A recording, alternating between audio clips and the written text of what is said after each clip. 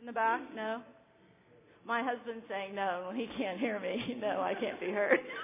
Okay, so there we go. Yes, you're going to bring up the PowerPoint. Maybe a few more lights in here so people can look at their Bibles. There we go. Is that better? Okay, thank you. Thank you all for coming tonight.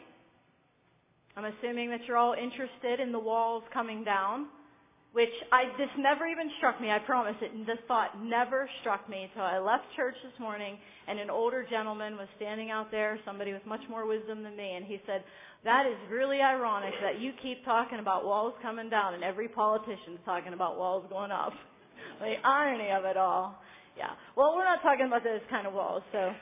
But thank you all for coming out. I hope that you'll be blessed by this message. Before we pray, I just want you to know that the way that these messages come to be is I just start studying the Bible. I read and study the Bible, and the Lord kind of lays on my heart, "Shelley, that's something you really need to dig into. You really need to explore more." And then He tells me, "Okay," and I'll share it with them. So that's what this is about. It's just born out of my own studies and my own conviction as the Holy Spirit works with me on something, and He has worked with me on this lately. So just so you know, it comes from experience, and that's a good thing. The Holy Spirit is faithful, amen? And that was a perfect song to sing, because all we want is His Spirit, His Word to be honored, and just to speak it forth and let Him work. So would you bow your heads with me if you would? Lord Jesus, I want to thank You so much for Your goodness and Your grace.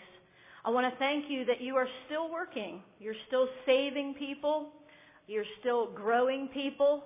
I think of the great baptismal service here at Norman Alliance this morning and all the young and the old that You are working in. We just thank You so much. We ask Your Holy Spirit to please open up our hearts.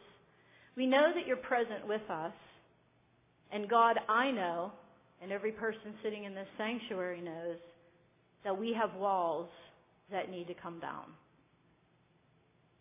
If we're honest with ourselves before You, there are sinful thought patterns, there are habits, there are things in our life that are holding us back from being who we should be for You and from moving forward. And we are praying that You will bring down those walls. So thank You for being present this evening. In Jesus' name, amen. Amen. Okay, well, here's the deal. I used this when I announced the service a few weeks ago, but I'm going to bring it up again. It's A.B. Simpson. He's the founder of the Christian and Missionary Alliance, and his quote about really the book of Joshua struck me, and it really gets to the heart of what this is about. He said that even the most superficial observer must have noticed in the records of Christian experience and the observation of life that there are two very distinct types of Christians in the world. In every age, one representing an experience of despondency, anxiety, doubt, inconstancy, and frequent declension. How many of you have ever felt yourself in that group today? We find ourselves there, okay? He said it's a life so unsatisfying as to make you question whether it's really worth everything that it costs to be a Christian when you live so up and down and so under everything all the time. And I've definitely been there. And he says then there's another kind of Christian that seems to be full of confidence, victory, joy, satisfaction, power, and stability. Now, I know what A.B. Simpson's trying to say, and not everybody stays at any of those two places all the time, but I'd like to be more in the second category, correct?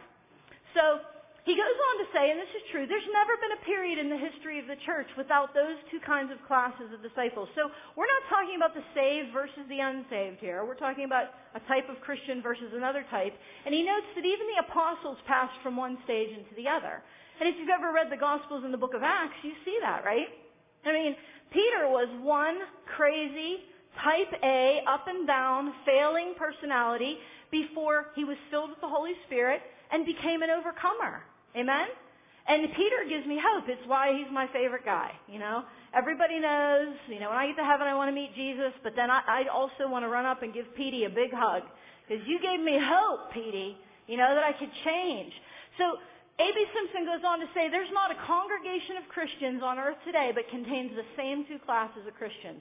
The people who simply come out of Egypt and are wandering around in the wilderness. You're saved, but man, you're not there. You're just wandering around, okay? With the hope of salvation and a measure of grace sufficient to separate you from the world. And on the other hand, you have people who've been filled with the Spirit and are walking in the light and the joy of the Lord. Okay? So let's establish that it is a truth that we fall into one of these two categories mainly.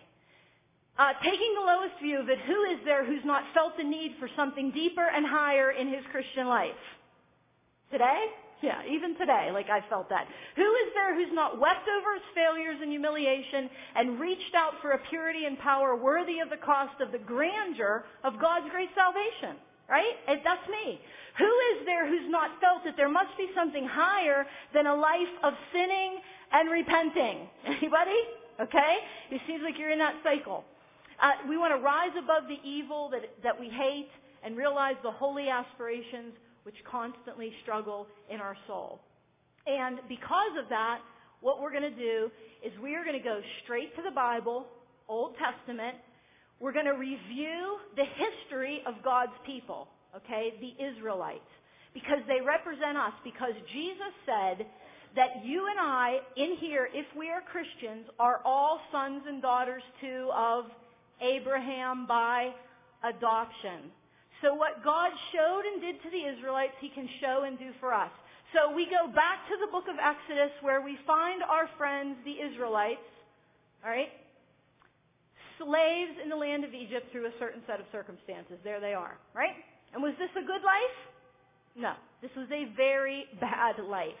I can't even imagine waking up every day and knowing that there was no hope of anything but me slaving for someone else's profit, and I never gain anything from it, and I will never have any freedom, and I wonder if that's the day my back is going to be beaten, right? Or someone I love is going to be killed because they're barely taken care of and their life is so hard. And I mean, they worked in mortar and heavy labor.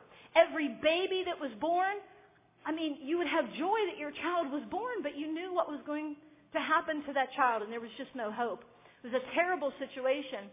And so you remember how God intervened when the Israelites cried out. God faithfully intervened, and He sent Moses, and He sent the 10 plagues. And we're all familiar, I hope, with the fact that none of the first 9 plagues worked, as heinous as they were, right? I mean, you know, if you cover my house with frogs, I'm going to do something. You know, it's going to be enough. But it wasn't enough. In God's providence, the only thing that worked was the death of the firstborn. Do you remember? Death is how God freed His people. Why is that? Because it's a picture of the death of Jesus being the only way that we can be set free. Amen? If you can't see that the Old Testament is in picture form of the theology of the New, you are very, very poor in your hearts. I mean, you need to be built up in that. You need to read the Old Testament and see these pictures. So God sends the death of the firstborn, and He says to the Israelites, your firstborn will die also when I, God, send the death angel to your door, unless you take a lamb without blemish or defect, you slit its throat, you paint the blood of that lamb over the doorpost of your house. If you do that, my people, then death will pass by. Remember that? And that's a beautiful picture of the blood of Jesus Christ being painted over our hearts. If you need a cross-reference for that, 1 Peter chapter 1, Jesus is the Lamb of God that takes away the sin of the world. So God set His people free by the blood, which was going to represent the blood of Jesus. You know that they get out of Egypt then, and one of the very first things that happens to them is they face what?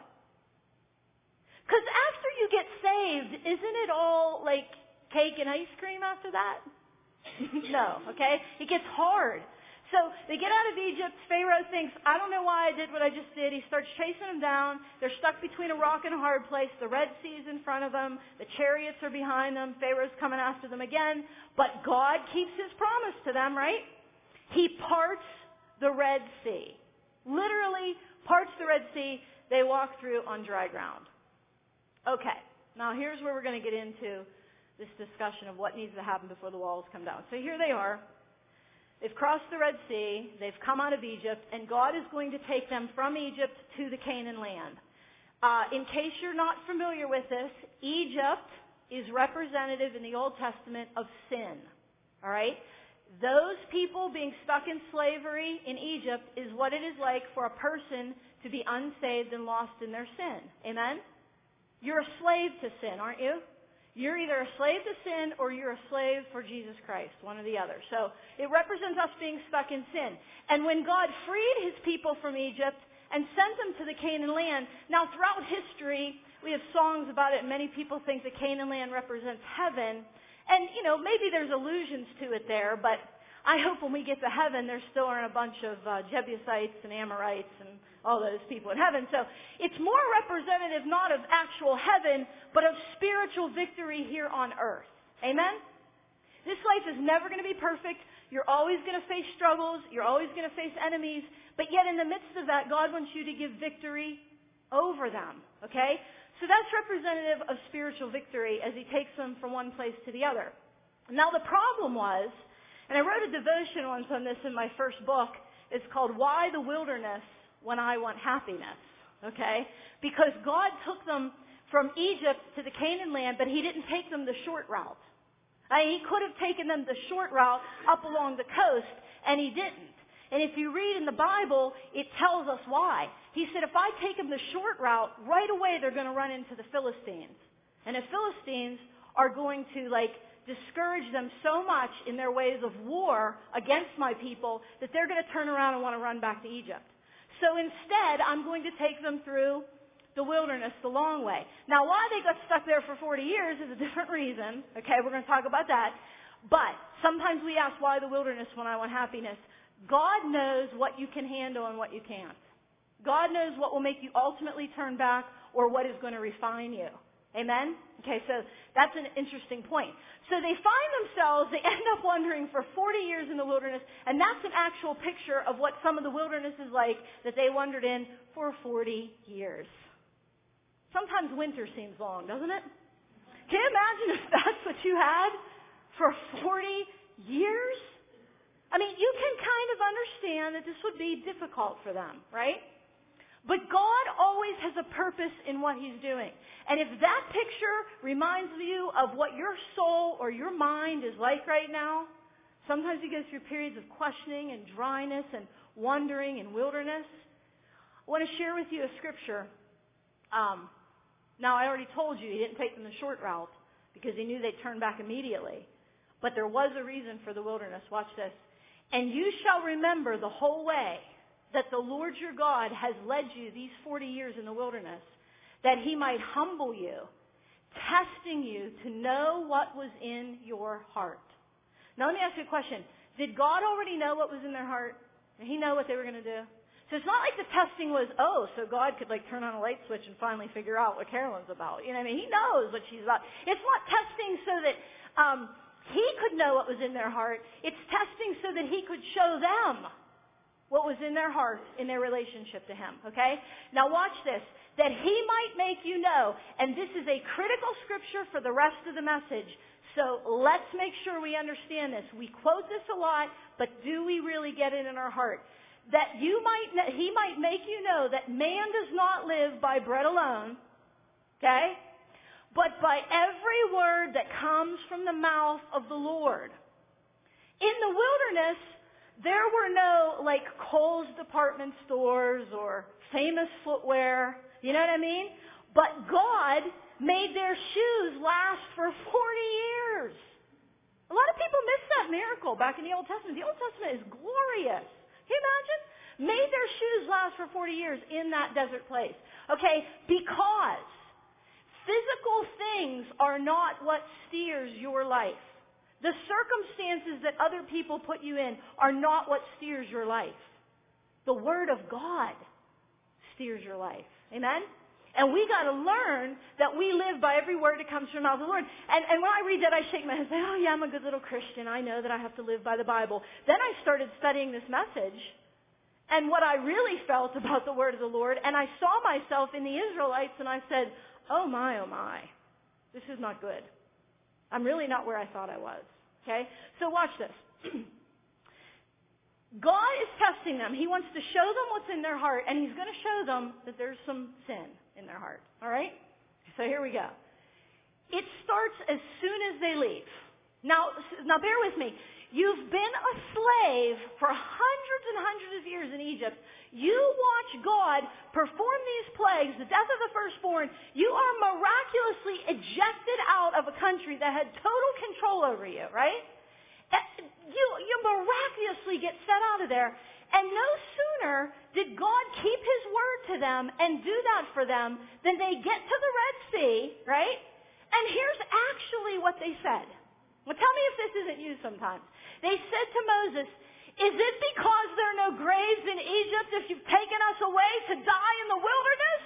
Who has ever said that to God? Are you just trying to kill me here, God? Why didn't you do it 10 years ago? You know what I'm saying?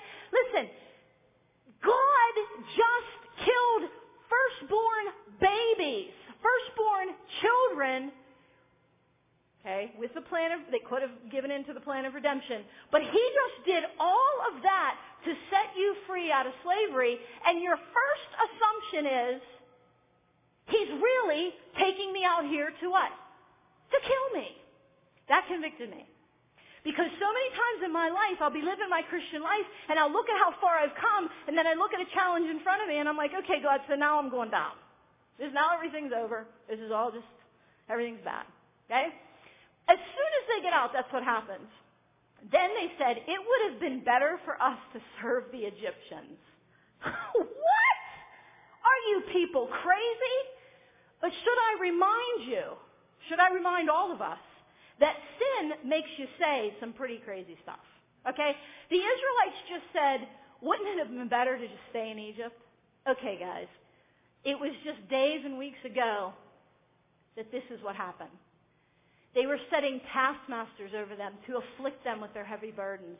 So they ruthlessly made the people of Israel work as slaves and made their lives bitter with hard service in mortar and brick and in all kinds of work in the field. In all their work, they ruthlessly made them work as slaves. This wasn't even a kind situation. You with me? Hard labor. Really? You'd rather go back there just because the sea is in front of you? Okay, now watch this. And the people of Israel groaned because of their slavery and cried out for help. God set us free. And the first obstacle they came to, this was their assumption. He brought us out here to kill us. We laugh because it's so true, right? This is incredible to me. So that was the first time. 1.5 months into the journey, okay, so we're only 1.5 months in now. Here's what they do. The whole congregation of the people of Israel grumbled against Moses and Aaron in the wilderness, and the people of Israel said to them, we wish that we had died by the hand of the Lord in the land of Egypt when we sat by the meat pots and ate bread to the full. Do you think that was a good rendition of what really happened when they were in Egypt? Isn't it funny what you'll look back and say, oh, that was great, that was good? No, it wasn't, short-term memory person. That was bad. You're just complaining, you're just murmuring, you're just not trusting God. Now watch this. For you have brought us out into this wilderness to kill this whole assembly with hunger. Now here's what kept striking me as I was studying for this message. Repeatedly, God's people, for whom God kept intervening and taking them past obstacles, they repeatedly kept assuming that God was out to get them. So there has to be something in the core of that resonates with all people. And I know it does with me. I'm just going to admit it before you right now. You might look at me and say, Shelley Brindle. Oh yeah. I can wake up on any given morning and think, God, you're out to get me. There's something wrong here. You don't really have, Romans 8:28 can't possibly be true. And I excuse myself and I say, oh, well, I'm just a human. You know what I mean? But as we're going to find in this message, we shouldn't just excuse that. That very thought in and of itself is a grand and terrible sin. Sins are not just like you go to the bar and you get drunk. You know what I mean? You punch your neighbor in the nose. Okay? You watch a bad program on TV. Sin is making wrong assumptions about the God who has your best interest in mind. Amen? So, that was 1.5 months out. 1 year, a little over a year that they were out. I'm just giving you examples. I mean, you could read the whole thing and find many more. And the people complained in the hearing of the Lord about their misfortunes, and when the Lord heard it, his anger was kindled, and the fire of the Lord burned among them and consumed some outlying parts of the camp. So what were they doing again? They were complaining. And God brought fire. Now the rabble that was among them had a strong craving. And the people of Israel also wept again and said, "Oh, that we had meat to eat. We remember the fish we ate in Egypt." You know, as they were beating us with their whips. Okay? It was great. It was great. "We remember the fish we ate in Egypt that cost nothing." Nothing! I mean, we didn't even have to pay for it. Yeah, you didn't have money to pay for it because you were a slave, and you didn't have to pay for it with money. You had to pay for it with your back and your life. Right? It cost us nothing. And people say, "I'm not living for the Lord. I'm not turning my life over to God." Man, God requires a lot of a person. Do you know what sin requires? You're a slave to sin. It takes everything from you. Amen? So look at how their mindset was so wrong. Then, this is the part, I shared this with the youth group. It just cracks me up. We remember the fish we ate in Egypt that cost nothing. The cucumbers, the melons, the leeks, the onions, and the garlic. Man, what I wouldn't do! I would give my life as a slave and put my back to the whip if I could just sink my teeth into a good cucumber. What? This just kills me. Man, if I could stuff an onion down my throat, I'd do anything to go back to that kind of life. What? I mean, really, when you read the Bible, isn't it kind of funny? I mean, God has a sense of humor, but isn't this human nature? Okay? Oh, I'd go back into slavery if I could just eat a cucumber. Cucumbers are okay, all right, but they got to have ranch dressing. Okay, but now our strength is dried up, and there's nothing at all but this manna to look at. Now that kills me, because the manna was coming down from heaven every day for them. And you know what they said about it? They said, "I'm sick of this stuff." What? God was providing. I look at my life, I say, well, my house may be small, I may not have a lot, but God's providing for me every day. And how dare I say, I'm sick of this. Hey, this is the lot that I have in life right now. This is where I've got to go. This is what I've got to do. God is sustaining me. But am I in my heart saying, man, if I could just have onions, it'd be a better life. Right? And I'm going to tell you what. I'm so glad to hear and see you smiling and laughing and giggling with me, and we are because it resonates with us. But what I want you to understand is this is serious, damnable sin. These people are going to be punished beyond belief for believing that God did not have their best interest in mind. If the Christian life isn't a life of faith and believing that God is for you and not against you, then it's nothing. Watch this.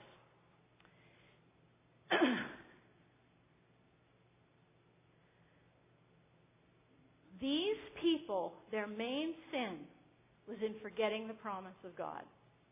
And every Christian ought to memorize Exodus 6:8. This is what God spoke to the Israelites while they were still slaves in Egypt. He reiterated a promise that he'd given way back in Genesis to Abram. He kept repeating it, but I love how it's spoken here. While his people were slaves in Egypt, he looked at them and he said, I know your circumstances now, but I'm telling you guys something. I am going to bring you into the land that I swore to give to Abraham, to Isaac, and to Jacob. I'm not only going to bring you into it, I'm going to give it to you to own. Isn't that something? And right now today, and if you get on Facebook or on the website, I just wrote a devotion on this called, what's it called? Who's read it?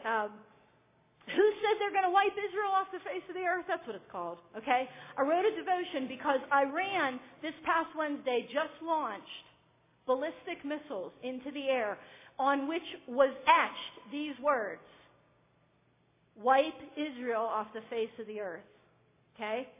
And when I read that headline, the first thing that went through my mind is, praise God, the Iranians are showing that the Word of God is true. And in this devotion that I wrote, and if you Google my name, get on the website, it's the most recent devotion, I trace for you throughout the Bible, including with this verse, that God has promised to give the land of Israel to His people. And that is the reason that every power of hell throughout history, from the Assyrians, the Babylonians, the Romans, the Nazis, the Palestinians, ISIS, that is the reason that every power in hell has tried to take that land back, because there's something to the promise. Amen? And my mind went immediately to Zechariah 14. It says that when Jesus comes back and He sets His feet on the Mount of Olives and His toes touch that mountain, that is going to be, He's going to do that because all the nations of the world will have gathered to battle against Jerusalem. And when they think that they're going to take the land, all of a sudden the toes of Jesus touch the Mount of Olives and the whole mountain splits in two. Everybody goes running, right? And Jerusalem comes into safety. Amen? Not the current political borders, it's much bigger than that. But the land of Israel, the Canaan land, belongs to God's people, which includes all of us. Amen? Who's excited? That's our land. Amen? So, Iran, it's funny because when they write that on their missiles, they're just proving exactly what God said was true. All the nations will gather against.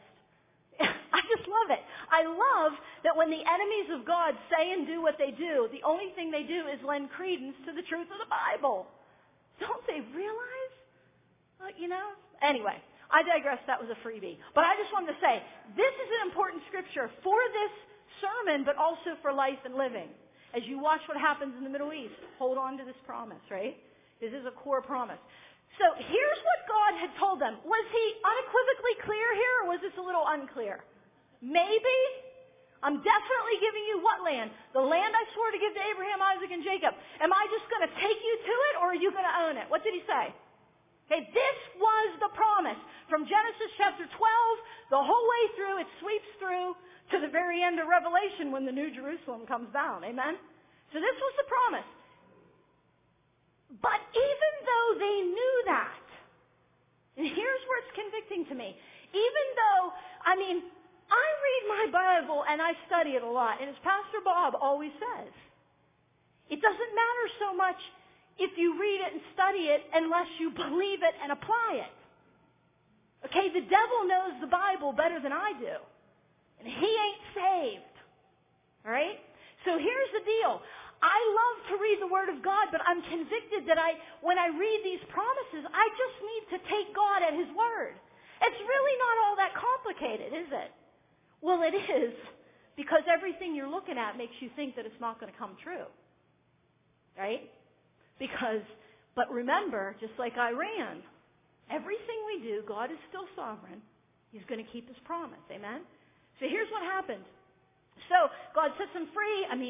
He parts the Red Sea. He provides manna for them, brings water out of the rock. He does miracle after miracle after miracle. He keeps their shoes from wearing out, right? Then He says to Moses, have some spies go into the land of Canaan, check out the land, not to see if you can take it. Check out the land that I have already promised that I'm going to. You too, just go check it out and see. All right, so here's what happens. So the spies come back, the majority of them, and they told him, we came to the land to which you sent us. It flows with milk and honey. And here's the big fruit, just like you said. Okay, God, that part's true. Here's the problem, ready? There's always the however. Okay? God, I know you said in your word this. However. Okay? However. I know your promise was clear and concise. However, the people who dwell in the land are very strong, and the cities are fortified, and the cities are very large. And besides that, we saw the descendants of Anak there. And Anak was like a group of people, they were like giants, really tall, big people. Giant people. I know I've said this before, but it just cracks me up. When we first started coming to Northern Alliance and I brought my parents, they just couldn't believe how many tall people came to this church. My dad was like, I remember my dad saying, how'd they even let Joe Cox on the board? You know what I mean? What is all... It's the land of the descendants of Anak, okay? But here's the killer.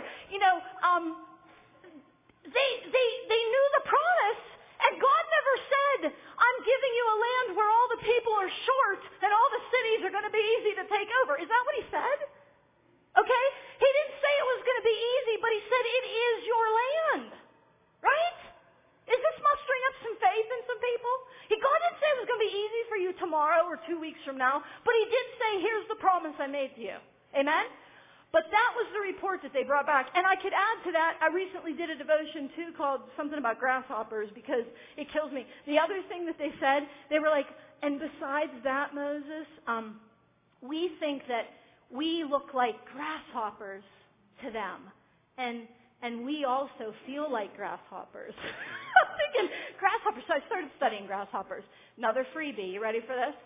If you were a grasshopper, Deborah, you could stand right here and jump off your legs and jump more than a football field long. One jump. That's how strong grasshoppers are, right? Isn't that cool? But they're skittish, right? So the people were like, we feel like little insects. And then my mind went immediately to Isaiah 40, where God says, every inhabitant of the world is a grasshopper to me. See, so their perspective was, we feel like grasshoppers because we feel like grasshoppers compared to them. And what God wanted them to see was, you are a grasshopper, but so are they, right? And I'm with that grasshopper, right? So we're all grasshoppers, because some of us have God on our side, amen? So they really lacked faith in this.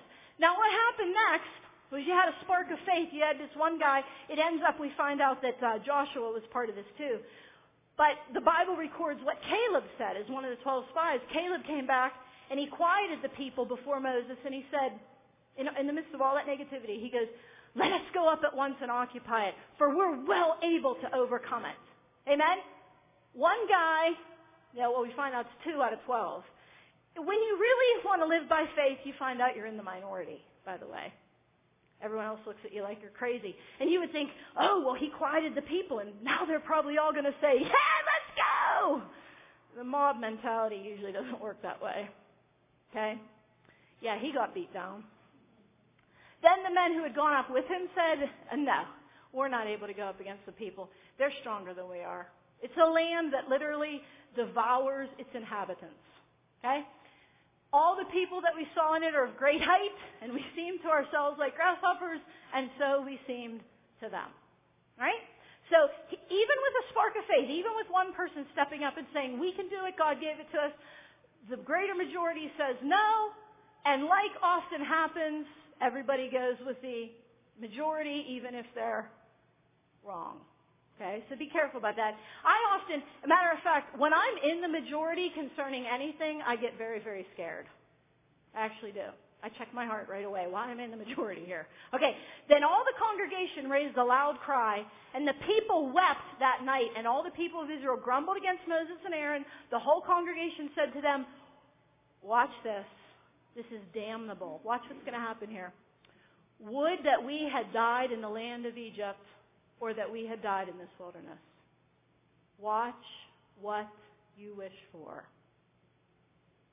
Why is the Lord bringing us into this land to fall by the sword?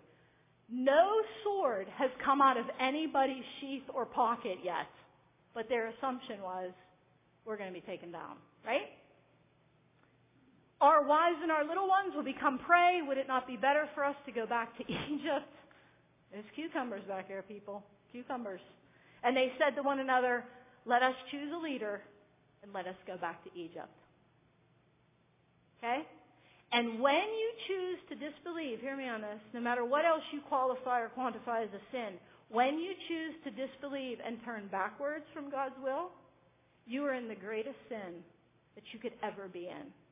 There is no greater sin than the sin of disbelief. True? All other sins stem from the sin of disbelief.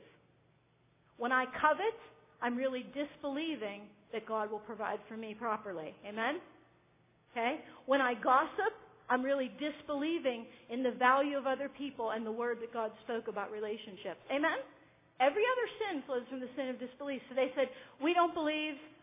We know God's given us a promise. We just want to go back. We wish we'd died in the wilderness. This is no good. And I get to that place. Do you ever? Okay? You want to give up? Here's what happened. Then the Lord said, I have pardoned. Okay, well, what happened in the meantime is Moses intervened. He said, please spare us of the people. Don't destroy the land. Don't destroy the people of Israel. And God kept his word. He said, I've pardoned according to your word, which that's a whole nother sidebar. I know. Cindy, you remember that? That's just a good phrase. In the Bible, you rarely hear God doing something according to a human's word. Isn't that interesting? But it's because Moses was so in line with the heart of God that his word was God's word, right? But truly as I live and as all the earth shall be filled with the glory of the Lord. Watch what God says here. None of the men who have seen my glory and my signs that I did in Egypt and in the wilderness, and yet have put me to the test these 10 times and have not obeyed my voice, none of them shall see the land that I swore to give to their fathers. None of them. Wow. So God is a God of judgment too. Right? That's what he said. He said, okay, the people who do not believe me, you're not going to see that land. And I propose to you that you can go through periods of wilderness in your life as a Christian. You could be 75 years old and be a Christian, and you've never reached the promised land yet. You never reached spiritual victory. You're just still wandering around in your shoes that don't wear out. God's still taking care of you, but he says, nope, you can't get in yet. And it's not that God won't give it to you, it's you don't believe. There's no greater sin than a sin of disbelief. Believing that God will do what he said. So there was reward for belief. He said, but my servant Caleb, because he has a different spirit and has followed me fully, I'll bring him into the land. Isn't that beautiful? My prayer since I've been studying for this sermon is this. God, I love Petey, but make me a Caleb. Put in me a different spirit. I know I'm not going to be in the majority, even among Christians, but put in me a different spirit. Help me to follow you fully. I want to get to Canaan in this life. Amen? I know God's given me heaven, but I want Canaan here too. How many of you would like to get to the promised land? Right? Okay, so Caleb is different. So here's a stark contrast in the outcomes, and you ask yourself where you are in this. How long shall this wicked congregation grumble against me? I've heard the grumblings of the people of Israel, which they grumble against me. Say to them, as I live, declares the Lord. Watch this. Remember what I said, be careful what you wish, be careful what you say. He said, as I live, what you have said in my hearing, I will do to you. Your dead bodies will fall in this wilderness. Wow. Now, that's the reason I've made you look at so many scriptures. Throughout this whole thing, what did the people keep saying every time they faced any problem? What did they keep saying? Did God bring us out here to die? Did he bring us out here to kill us? What in the world is God doing? And then finally, they're so bold as to say, you know what? We wish we did die in the wilderness. We so don't believe what he's planning for our lives, right? And so then God says, and I want to say something that's very scary. It's not seeker-friendly. It's not politically correct. But God will dignify you with what you want. Right?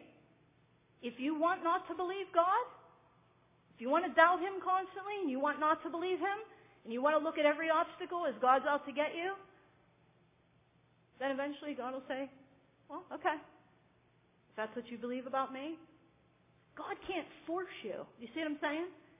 So this is a very scary scripture, and every Christian ought to take note of it. Your dead bodies will fall in the wilderness. You kept saying it. You kept disbelieving. Then finally you actually came out and said, I wish we would have died in the wilderness. I so don't trust the Lord. Okay, see you later. You're going to die in the wilderness. And that happens to Christians. Do you believe that? I know many Christians who die off in the wilderness. You can't believe it. And I said, God, please spare me. Help me not to be that. Except Caleb and Joshua, they were the two spies that said we can't ever take the land. So God said, you can get in. Not a single other person from that generation entered the promised land. Not a single one. And before anybody in the congregation gets all, well, Shelley, I hear this all the time. That's the Old Testament. God was different in the Old Testament. Wait a second. Hebrews 13:8. Jesus Christ the same. Wait, no, it says Jesus Christ the same after the Old Testament, today, and the rest of the time, right? That's what it says. Yeah, it's the same God. Okay, same Jesus. Same one. Okay? So before you get Shelley, that's the Old Testament. And by the way, if you say that, there's a great book that I'm recommending you read. The brother of Rush Limbaugh wrote an excellent book. It's written by David Limbaugh. It's called The Emmaus Code. It's a thick volume, and he does what I dreamed I could have done years ago, and he wrote an entire volume that shows Jesus in the Old Testament. It's beautiful. It's a great book. So before you get that's Old Testament, Shelley, it can't really buy what you're selling here. I'm going to take you to the book of Hebrews. Okay? Hebrews is in the New Testament. Thank you. We're going to the New Testament, people. Therefore, as the Holy Spirit says, today, right now as you're reading this, if you hear His voice, do not what? Don't harden your heart. So this is New Testament. As in the rebellion on the day of testing in the wilderness. So God's going to actually refer back to the Old Testament. Watch what He says. Where your fathers put me to the test and saw my works for 40 years, therefore I was provoked with that generation and said, they always go astray in their heart. And by the way, many of us go astray in our heart, not on the outward. We come to church on Sunday morning and we look like we're not going astray, but in our hearts we're not believing. Amen? Then He said, they have not known my ways, and as I swore in my wrath, they shall not enter my rest. In other words, they won't get into the promised land. That's Hebrews 3. That's New Testament. Gets worse. You ready for this? Hebrews can be a rough book. Then it says, take care, brothers. Now this is New Testament. Take care, brothers, lest there be in any of you an evil, unbelieving heart. Look what it says. Only murderers are evil. Only mean people are evil. No, what does it call an evil heart? A synonym for an evil heart is what? An unbelieving heart. All right? An evil, unbelieving heart leading you to fall away from the living God. What? I could fall away from the living God? Yeah, did you read about all those generation of people in the wilderness that just kind of dropped off like flies? Right? Watch what He says, New Testament, but exhort one another every day, as long as it's called today, that none of you may be hardened by the deceitfulness of. And you're being exhorted right now, praise God, we're all together, exhorting and building one another up in this. You've been given warning. For we have come to share in Christ. This is so convicting. So many people want to say, I'm in Christ. I've accepted Jesus Christ as my Savior. The Bible says you've come to share in Christ if you hold your original confidence firm to the end. So say, well, was that person ever saved? Do you believe in eternal security? Blah, blah, blah, blah. Here's the only thing I know. You can't ever give up. If you come to a place where you give up, and you're not holding your confidence anymore, I don't know where you're at, but it's probably not a good place. It says, you know in the end that somebody really was in Christ if they held their confidence until they died. Amen? That doesn't mean we don't ever waver, okay? As it is said, New Testament, today, if you hear His voice, don't harden your hearts as in the rebellion. Okay, so who believes that everything we just studied in the book of Numbers and Exodus applies to us today? It's New Testament, people. It is New Testament. All right? Now,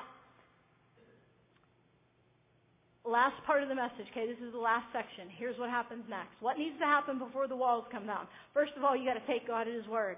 You got to quit believing God's out to kill you, God's out to get you, that He's not in it. He's in it. All right? He's for you. He didn't vomit them out of the land of Egypt to kill them in the wilderness. And it seems so ludicrous to us, but we so often believe that.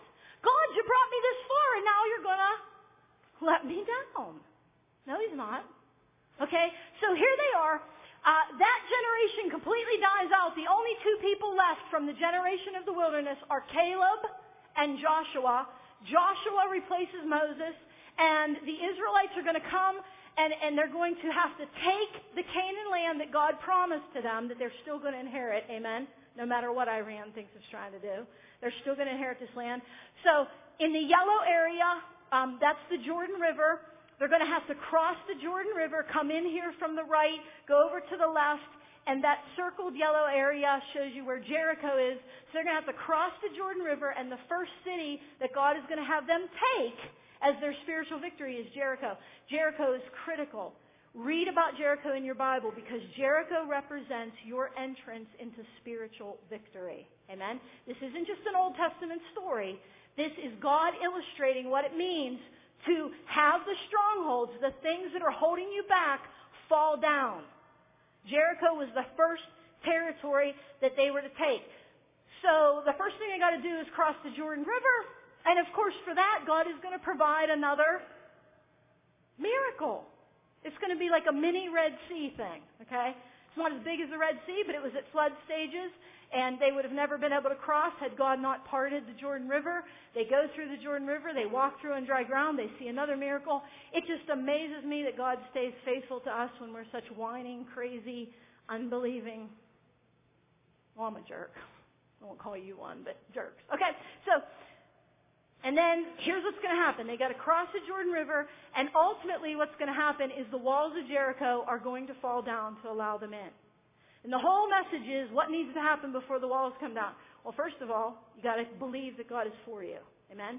He's not out to kill you. You got to take Him at His word. You got to claim the promise, right? To claim it, you got to know it. You got to read your Bible. You got to know the promise, and you got to believe it. Okay, but until that happens, there's three things that have to take place. As I was praying about this and dealing with it, God emphasized to me three events that took place between the actual falling of the walls of Jericho, the key victory that they finally were going to see after they crossed the Jordan River. And here's the things that happened. First of all the new generation had to be circumcised.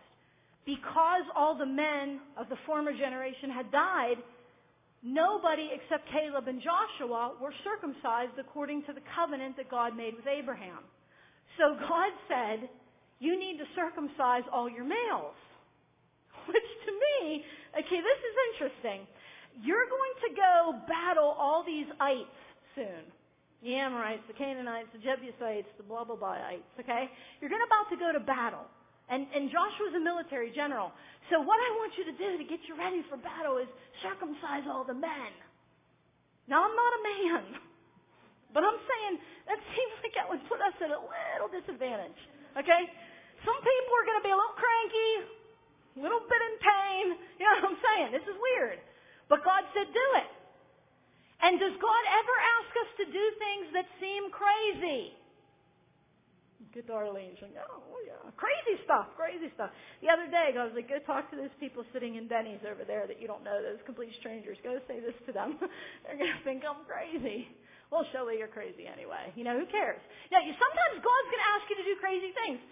He's going to call you to do something, and you're like, but that seems to go against the plan. Do what God tells you to do. So He circumcised all the males. Then they celebrated their first Passover in Canaan, which is really significant because they're in the promised land now. They're on the plains of Jericho, ready to take the first city, and they celebrate their first Passover, which is the what? The remembrance of the blood of Jesus. So God's telling them, in my opinion, God's saying here, stay faithful to me, even if you think it's not going to make a lot of sense, right? And then God's saying, and remember, it's all by Jesus. Amen? God's made a way. He's provided it. But here's what I want to emphasize. All that before was not even going to be in my message. My message was going to be the very next point, and then God backed me up and made me go to all that unbelief stuff. I think because I needed it. And you must have needed it too then. Okay, so this was going to be the main point of my message, but this is very important. The third thing that happened before the walls fell was Joshua encountered the commander of the Lord's army. I get chills. We don't understand how big and awesome God's Word is. And I did a message once here. It's on the podcast page of our website in the church, and it's called A Wild and Triune God Revealed. Man, Jesus, He didn't just start to exist when He was born into Mary's womb. Amen? Watch this. This is going to be so beautiful.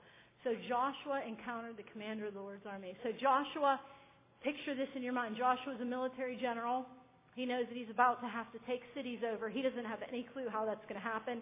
He just knows God said, you're going to go in, I'm going to give you the land to possess it. And he knows that there are very, very strong and mighty ites in the land, and many of them are going to have to be taken down. And we don't know what Joshua was doing, knowing the kind of man he was. He's on the plains of Jericho, overlooking the city.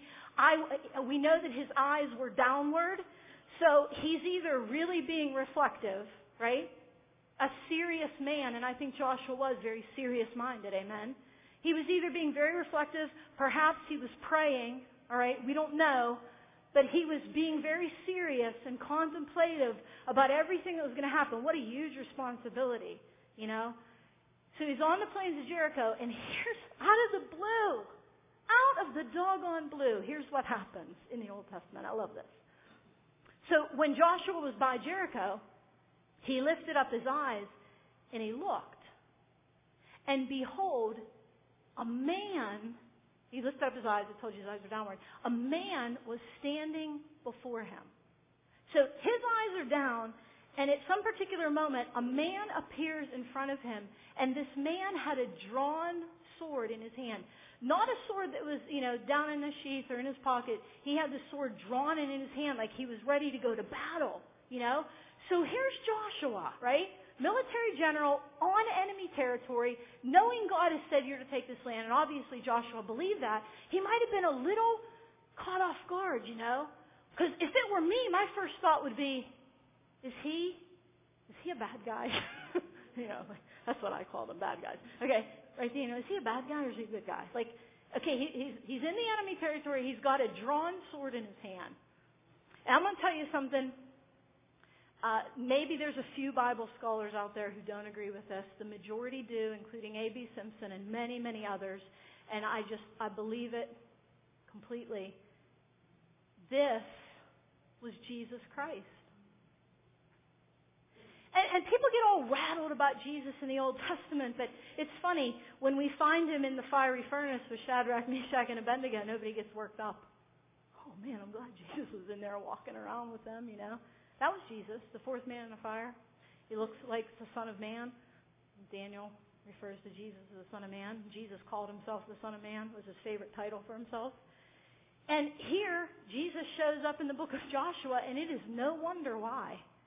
If anybody needed to have an encounter with Jesus at this point, after celebrating the Passover in honor of Jesus, it was these people about to enter the promised land. Amen? A.B. Simpson said this was none other than the Son of God, our victorious leader, who wants to bring us also into the land of promise. If we, like Joshua, will die to our own strength and accept him as our leader and Lord. The other reason I believe this is Jesus is just because of what A.B. Simpson is saying. They celebrated the Passover to remember that it is by the sacrifice of God that we are saved from sin. Amen?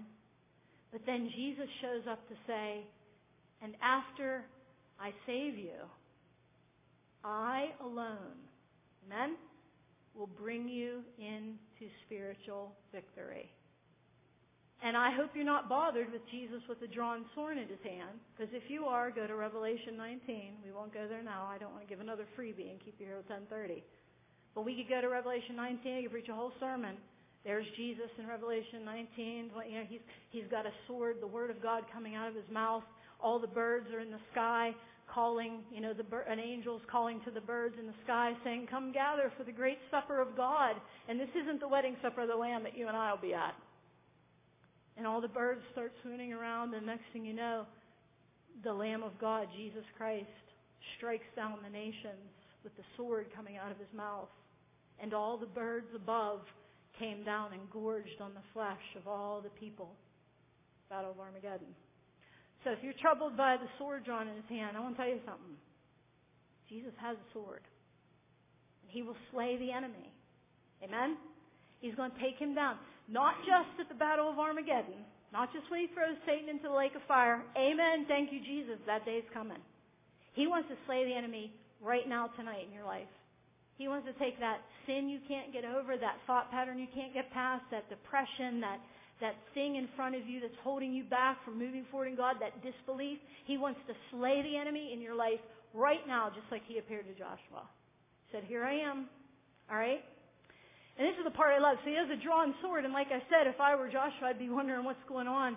And Joshua went to him and said, are you for us or for our adversaries? I love Jesus. He is the coolest of the cool. His answers are so amazing. You know? Are you for us or are you for our adversaries? What do you think Jesus is going to say? Not what you think. Here's what He said. He never says what you think, does He? Are you for us or for our adversaries? Jesus is going to say, no. What? What kind of answer is no? Okay? And He said, no. You didn't answer the question. Are you for us or are you for our adversaries? Jesus says, no. And it reminds me of my favorite president, Abraham Lincoln. Thank you. Abraham Lincoln was once noted as saying, sir, I am not concerned about whether God is on my side.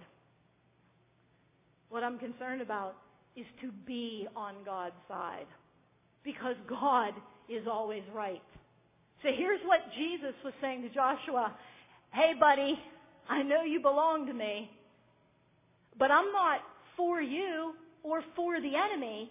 I'm here to take over everyone and everything. Amen?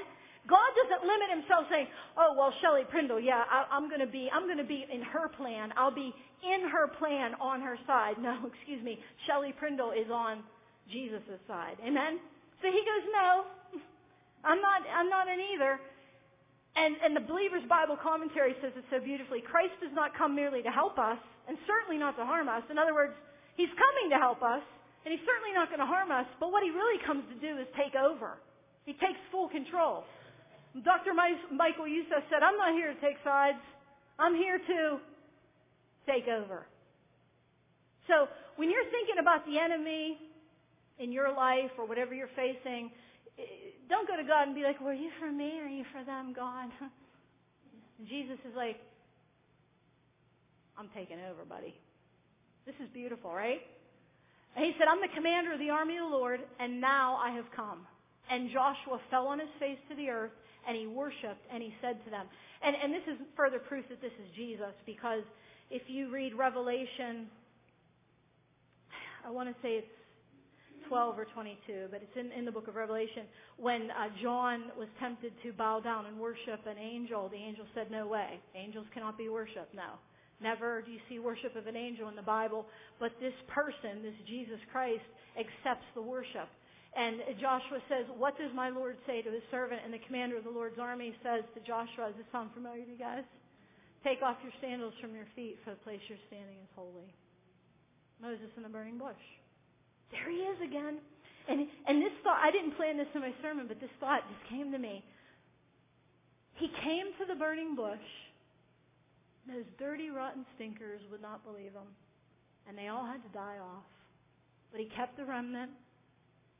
And He didn't say, well, I'm not going to appear to them anymore. They don't believe me even when I do. What did He do? He came right back and He showed up again. I'm here. Giving you another chance. Amen? Isn't that beautiful? He's the commander of the army of the Lord. And then, in closing, here was the unbelievable command. So here's what God now says to Joshua. And I want to reiterate what I said this morning. You can research the walls of Jericho. The walls of Jericho are actually something that great archaeologists have been able to excavate, and they have been able to confirm that these walls fell. And they fell deep into the ground, and that they were huge. The best estimates I can get on average is that these double walls, these walls were so thick and so big that Rahab's house was on top of the walls. These were massive walls, like 30 feet tall, 6 feet thick, okay? And here's what God says. Now, Jericho was shut up inside and outside because the people of Israel. Okay, Jericho, the people of Israel were afraid. Isn't that something? They were more afraid of God than His own people believed in Him. The people of Jericho, I just thought of this. They were afraid of God's people, and God's people thought they were grasshoppers. Huh? How about that? Okay? So They were afraid, and none went out, and none came in. And you can imagine, within the 7 or so acres that was inside the walls of Jericho, all of their fighting men, all of their guards, all of their military was probably holed up in their strong walls, thinking, well, they can't get past our walls, so let's be in here and be ready, right? Okay, so here's what God says. He says, see, I've given Jericho into your hand, with its king and its mighty men of valor. You shall march around the city, all the men of war going around the city once. Thus you shall do for 6 days. 7 priests shall bear 7 trumpets of ram's horns before the ark, and on the 7th day you're going to march around the city 7 times instead of once. The priests will blow the trumpets. When they make the long blast with the ram's horn, and you hear that long blast, then all the people, everyone in the crowd is supposed to shout. And the wall of the city will fall down flat, and the people will go up, everyone straight before him. God has such a sense of humor. Because I'm thinking about this to myself, and I'm like, okay, so here's the people of Jericho. They're scared. They're actually afraid of the Israelites. They're holed up in these big, gigantic walls. And God tells the great military general, just march around the city 7 days. Once a day for 6 days is good enough. On the 7th day, do it 7 times, and then blow the trumpet real long, and that'll be the cue for all you people, and then everybody just shout. Josh was probably like, wow, that's interesting. And he obeyed. But I want to ask you a question. If you were Joshua and the people of Israel, would you have been a little bit like, wonder how this is going to go? Could you imagine them in their great humility just marching around the walls? Not raising a sword, not shooting a gun, just walking around the walls. And can you imagine the people inside Jericho?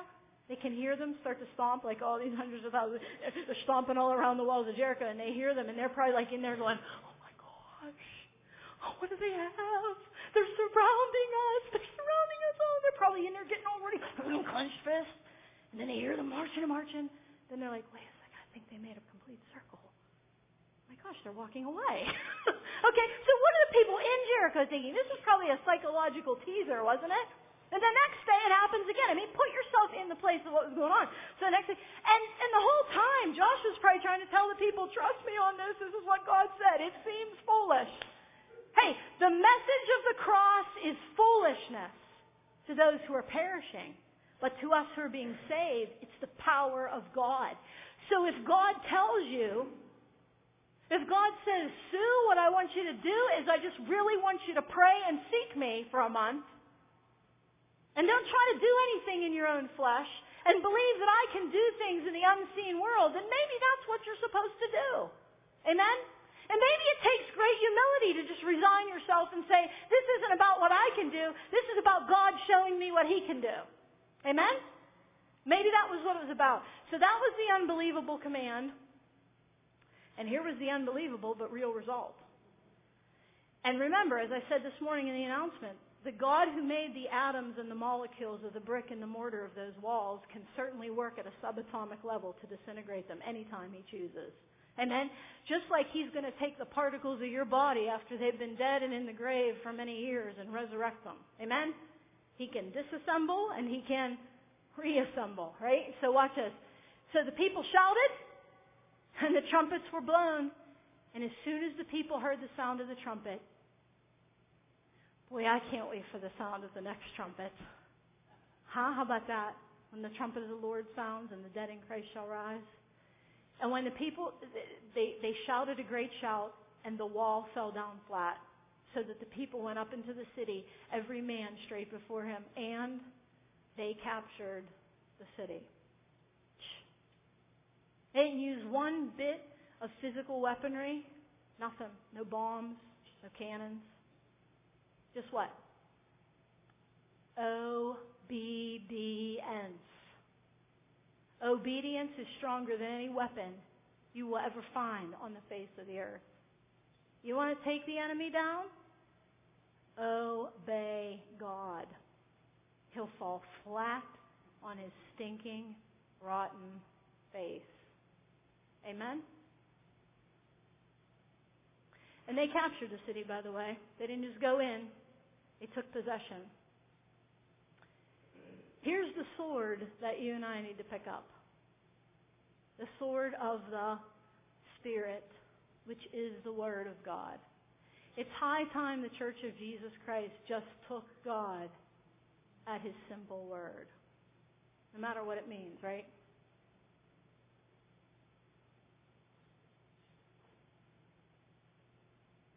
Charles Spurgeon, before I put his quote up, I'm going to close with a quote from Charles Spurgeon before I pray. This sermon has really done for me an amazing thing, you know. And since I've written the sermon, I've gone through numerous past trials and tribulations to see if I would believe that God is for me and not against me, right? That He won't bring you out to die. The main point is, if the walls are going to come down, you've got to believe that God is in this. You've got to take Him at His word. No matter what it looks like, right? Just take Him at His word. Charles Spurgeon said this, and I believe it's so true. He said, in fact, if there can be one sin more heinous than the unbelief of a sinner. So he's saying, if there's any sin that's worse than the ultimate sin of unbelief and damnation to hell, okay, it is the unbelief of a saint. Think about that. For a saint to doubt God's word, for a saint to distrust God after innumerable instances of His love, after 10,000 proofs of His mercy, well, that just exceeds everything. Amen? For a saint to distrust God, after all, the thing that damns men and women's souls to hell is refusing to believe in God, in Jesus Christ. And so certainly there will be trouble for me as a believer. Imagine, I posted that to Facebook one day after I wrote this message. I said, after all, the word believer does mean a believer. Okay? It's much worse for me then if I don't believe that my God is going to take care of me. Amen? So if you want to see the walls come down in any area of your life, just take Him at His word. Don't die in the wilderness. I plead with you, don't die in the wilderness. Right? Would you bow your heads with me?